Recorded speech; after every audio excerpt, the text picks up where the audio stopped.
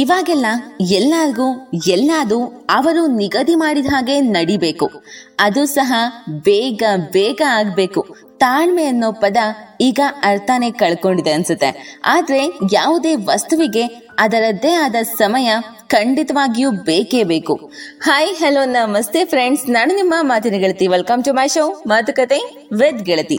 Instant food, instant delivery, instant workout, instant instant instant.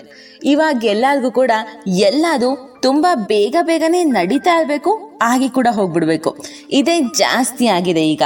ಆದ್ರೆ ಯಾವುದೇ ಅಮೂಲ್ಯವಾದ ವಸ್ತು ತಯಾರಾಗೋಕೆ ನಿಖರವಾದ ಸಮಯ ಬೇಕೇ ಬೇಕು. ಅದರ ಬದಲು ಬೇಗ ಬೇಗ ಬೇಕು ಅಂದ್ರೆ ಆ ವಸ್ತು ಸುಂದರ ರೂಪದ ಬದಲು ವಿಚಿತ್ರ ರೂಪವನ್ನ ಪಡೆಯುತ್ತೆ. ಅತಿ ವೇಗ ಅತಿಯಾದ ವಿಪತ್ತನ್ನ ಒದಗಿಸುತ್ತೆ. ಬನ್ನಿ ಫ್ರೆಂಡ್ಸ್, ಈ ಬಗ್ಗೆ ಒಂದು ಕಥೆಯನ್ನ ಕೇಳಿ ಬರೋಣ. ಕಳಿಂಗದ ಅರಸ ಒಂದು ದೇವಾಲಯವನ್ನು ಕಟ್ಟಿಸಿ ಅದರಲ್ಲಿ ಸುಂದರವಾದ ವಿಗ್ರಹಗಳನ್ನು ಸ್ಥಾಪಿಸಬೇಕೆಂದು ಬಯಸಿದ. ಅವನು ಒಂದು ಆಜ್ಞೆಯನ್ನು ಹೊರಡಿಸಿ, ಯಾವುದೇ ಶಿಲ್ಪಿ ಶ್ರೀ ಜಗನ್ನಾಥ ಸ್ವಾಮಿಯ ವಿಗ್ರಹವನ್ನು ಸುಂದರವಾಗಿ ರಾಜನ ಮನಸ್ಸಿಗೆ ಒಪ್ಪುವಂತೆ ಕೆತ್ತಿದರೆ ಅವನಿಗೆ 10,000 ಚಿನ್ನದ ನಾಣ್ಯಗಳನ್ನು ಬಹುಮಾನವಾಗಿ ನೀಡಲಾಗುವುದು. ಅದು ರಾಜನಿಗೆ ಒಪ್ಪಿಗೆ ಆಗದಿದ್ದರೆ ಆ ಶಿಲ್ಪಿಯ ತಲೆ ತೆಗೆಯಲಾಗುವುದು ಎಂದು ಸಾಧಿಸಿದ. ಪ್ರಾಣ ಭಯದಿಂದ ಯಾವುದೇ ಶಿಲ್ಪಿಯು ಈ ಕಾರ್ಯಕ್ಕೆ ಮುಂದೆ ಬರಲಿಲ್ಲ. ಹೀಗೆ ಸಾರಿ ಹಲವು ಸಮಯದ ನಂತರ ಒಂದು ದಿನ ಒಬ್ಬ ವೃದ್ಧ ಶಿಲ್ಪಿ ಈ ಕಾರ್ಯಕ್ಕೆ ಮುಂದೆ ಬಂದ. ವಿಗ್ರಹ ಕೆತ್ತನೆಗೆ ಮುಂಚೆ ತಾನು ಒಂದು ನಿಯಮವನ್ನು ರಾಜನಿಗೆ ವಿಧಿಸಿದ. ಅದೇನೆಂದರೆ, ವಿಗ್ರಹ 30 ದಿನಗಳಲ್ಲಿ ಮುಗಿಯುತ್ತದೆ. ಆದರೆ ಆ ಸಮಯದಲ್ಲಿ ದೇವಸ್ಥಾನವು ಸಂಪೂರ್ಣವಾಗಿ ಮುಚ್ಚಿರಬೇಕಾಗುತ್ತದೆ. ಯಾರೇ ಆಗಲಿ ಯಾವುದೇ ಕಾರಣಗಳಿಂದಾಗಲಿ ಆತನಿಗೆ ತೊಂದರೆ ಕೊಡಬಾರದು. ಹಾಗೇನಾದರೂ ಆದಲ್ಲಿ ಪರಿಣಾಮ ಕೈ ಮೀರಿದ್ದು ಎಂದು ಆ ಷರತ್ತಾಗಿತ್ತು. ರಾಜನು ಈ ನಿಬಂಧನೆ ವಿಚಿತ್ರವಾಗಿ ಕಂಡರೂ ಅವನು ಕೂಡಲೇ ಒಪ್ಪಿಕೊಂಡ. ಅದರಂತೆ ಶಿಲ್ಪಿ ಕಾರ್ಯವನ್ನು ಪ್ರಾರಂಭಿಸಿದ. ಆತನು ದೇವಸ್ಥಾನದ ಒಳಗೆ ಕಾರ್ಯ ಪ್ರಾರಂಭಿಸಿದ ಕೂಡಲೇ ದೇವಸ್ಥಾನದಿಂದ ತಮಾಷೆಯಾಗಿ ಶಬ್ದಗಳು ಕೇಳಲಾರಂಭಿಸಿದವು. ಒಳಗೆ ಸಾವಿರಾರು ಜನರು ಕೆಲಸ ಮಾಡುತ್ತಿದ್ದಾರೇನೋ ಎಂಬಷ್ಟು ಶಬ್ದ ಕೇಳುತ್ತಿತ್ತು. ಆತ ವಿಗ್ರಹವನ್ನು ಕೆತ್ತುತ್ತಿದ್ದಾನೋ ಅಥವಾ ದೇವಸ್ಥಾನವನ್ನೇ ಕೆಡವುತ್ತಿದ್ದಾನೋ ಎಂದು ಮಂತ್ರಿಗಳು ಆಶ್ಚರ್ಯ ಪಡಲಾರಂಭಿಸಿದರು. ಹೇಗೋ 20 ದಿನಗಳು ಕಳೆದವು. ರಾಜನಿಗೆ ಕುತೂಹಲ ತಡೆಯಲಾಗಲಿಲ್ಲ. ರಾಜನ ವಿರೋಧಿಗಳು ಮಾರು ವೇಷದಿಂದ ಬಂದು ದೇವಸ್ಥಾನವನ್ನು ಕೆಡವಲು ಯೋಚಿಸಿರಬೇಕೆಂದು ಮಂತ್ರಿಗಳು ಭಾವಿಸಿದರು.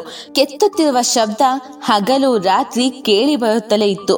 ರಾಜ ಜನರನ್ನು ಕೇಳಿದ, ರಾತ್ರಿ ಹೊತ್ತು ದೇವಸ್ಥಾನದಲ್ಲಿ ದೀಪವಿರುವುದೇ?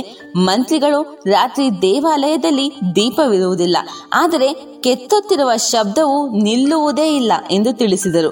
ತಾಳ್ಮೆ ಕಳೆದುಕೊಂಡ ರಾಜ ಮಾರನೆಯ ದಿನ ಬೆಳಿಗ್ಗೆ ಆ ಬಾಗಿಲನ್ನು ಒಡೆದು ತೆಗೆಯಲು ಯೋಚಿಸಿದ. ಮಾರನೇ ದಿನ ಅದರಂತೆ ರಾಜ ಬಾಗಿಲನ್ನು ಒಡೆದು ತನ್ನ ಸೈನಿಕರೊಂದಿಗೆ ಒಳಹೊಕ್ಕ. ಅವನು ಭಾವಿಸಿದಂತೆ ದೇವಸ್ಥಾನ ಯಾವುದೇ ರೀತಿಯ ತೊಂದರೆಗೆ ಒಳಗಾಗಿರಲಿಲ್ಲ. ಆದರೆ ಶಿಲ್ಪಿ ಕೆಟ್ಟದಾದ ವಿಗ್ರಹಗಳನ್ನು ಕೆತ್ತಿದ್ದ. ರಾಜ ಅವನ ತಲೆ ಕತ್ತರಿಸಲು ಅವನೆಡೆಗೆ ಓಡಿ, ಓ ಮೂರ್ಖ, ನೀನು ಮಾತು ಕೊಟ್ಟಂತಹ ಸುಂದರವಾದ ವಿಗ್ರಹಗಳು ಇವೇನೋ? ಹೀಗೆ ಕೂಗುತ್ತಾ ಬರುತ್ತಿದ್ದ ರಾಜನಿಗೆ ಶಿಲ್ಪಿ ಹೇಳಿದ, ರಾಜ, ನೀನು ನನ್ನ ಮಾತನ್ನು ಮುರಿದು 21ನೇ ದಿನವೇ ದೇವಸ್ಥಾನವನ್ನು ಪ್ರವೇಶಿಸಿದೆ. ಸುಂದರವಾದ ವಿಗ್ರಹಗಳನ್ನು ಪಡೆಯಲು ಇನ್ನೂ ಸ್ವಲ್ಪ ದಿನ ಕಾಯಬಾರದಿತ್ತೆ? ರಾಜ, ನಾವು ಭಯಂಕರವಾದ ಶಬ್ದಗಳನ್ನು ಕೇಳಿ ಒಳಗೆ ಬಂದೆವು ಎಂದ. ಶಿಲ್ಪಿ ಹೇಳಿದ, ಭಗವಂತ ಒಳ್ಳೆಯದರಲ್ಲೂ ಕೆಟ್ಟದರಲ್ಲೂ ಇದ್ದಾನೆ ಎಂಬ ಪಾಠವನ್ನು ನಿನಗೆ ಕಲಿಸಬೇಕೆಂದಿದ್ದೆ. ಆ ವಿಗ್ರಹಗಳು ದೇವಸ್ಥಾನದಲ್ಲಿ ಪೂಜಿಸಲ್ಪಡಲಿ. ಭಗವಂತನು ಇನ್ನೊಂದು ಸುಂದರ ವಿಗ್ರಹದಲ್ಲಿ ಈ ದೇವಸ್ಥಾನದಲ್ಲಿರುತ್ತಾನೆ. ಹೀಗೆ ಹೇಳುತ್ತಾ ಆ ಶಿಲ್ಪಿ ತನ್ನ ಶ್ರೀ ಜಗನ್ನಾಥ ರೂಪವನ್ನು ತೋರಿಸುತ್ತಾ ಆ ಶಿಲ್ಪದಲ್ಲಿ ಮರೆಯಾದ. ರಾಜನು ಕ್ಷಮೆ ಯಾಚಿಸುತ್ತಾ ಅತ್ಯಂತ ಭಕ್ತಿಯಿಂದ ಆ ಪವಿತ್ರವಾದ ವಿಗ್ರಹಗಳನ್ನು ಸ್ಥಾಪಿಸಿದ. ಇಂದಿಗೂ ಸಹ ಈ ದೇವಾಲಯ ಮತ್ತು ಈ ಮೂರ್ತಿಗಳು ಪೂರಿ ಜಗನ್ನಾಥ ಸ್ವಾಮಿ ಎಂದು ಪ್ರಸಿದ್ಧಿ ಹೊಂದಿವೆ. ಕೇಳಿದ್ರಲ್ಲ ಫ್ರೆಂಡ್ಸ್, ತಾಳ್ಮೆ ಅನ್ನೋದು ಎಷ್ಟು ಮುಖ್ಯ ಅಂತ. ಯಾವುದೇ ಅಮೂಲ್ಯವಾದನ್ನ ಪಡೆಯಲು ಸಮಯ ಬೇಕಾಗುತ್ತೆ, ಆದ್ರೆ ಅದು ನಮ್ಮಲ್ಲಿ ಕೆಲವರಿಗೆ ತಿಳಿಯುತ್ತಿಲ್ಲ ಅಷ್ಟೇ. ಅವರು ಅಂದುಕೊಂಡ ಸಮಯಕ್ಕೆ ಆ ಕೆಲಸ ನಡೆಯದಿದ್ದರೆ ಕೆಲಸವನ್ನೇ ಕೈಬಿಡುತ್ತಾರೆ.